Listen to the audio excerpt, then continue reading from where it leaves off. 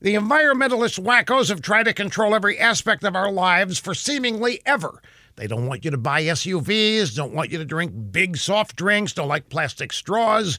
Now they want to control how you die. Some woman named Nora Mencken, director of the People's Memorial Association. Sounds like something from communist China. Anyway, this bunch is in Seattle. What's the difference? Says hundreds of thousands of tons of CO2 could be saved if you would just choose an environmentally friendlier way to dispose of your body. She suggests something called aquamation. Aquamation is the process that uses heat, pressure, water, and lye, deal with the stench, to dissolve you, the client. Now, she brags that aquamation creates only 1/10 the carbon footprint as conventional cremation. And she says the liquid byproducts can be used as fertilizer. It's a win-win for the earth.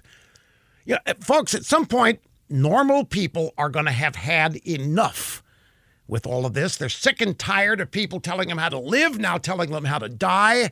They're sick and tired of these people being obsessed with death anyway. We've been able to deal with death and post-death for millennial without any meddling from these control freaks.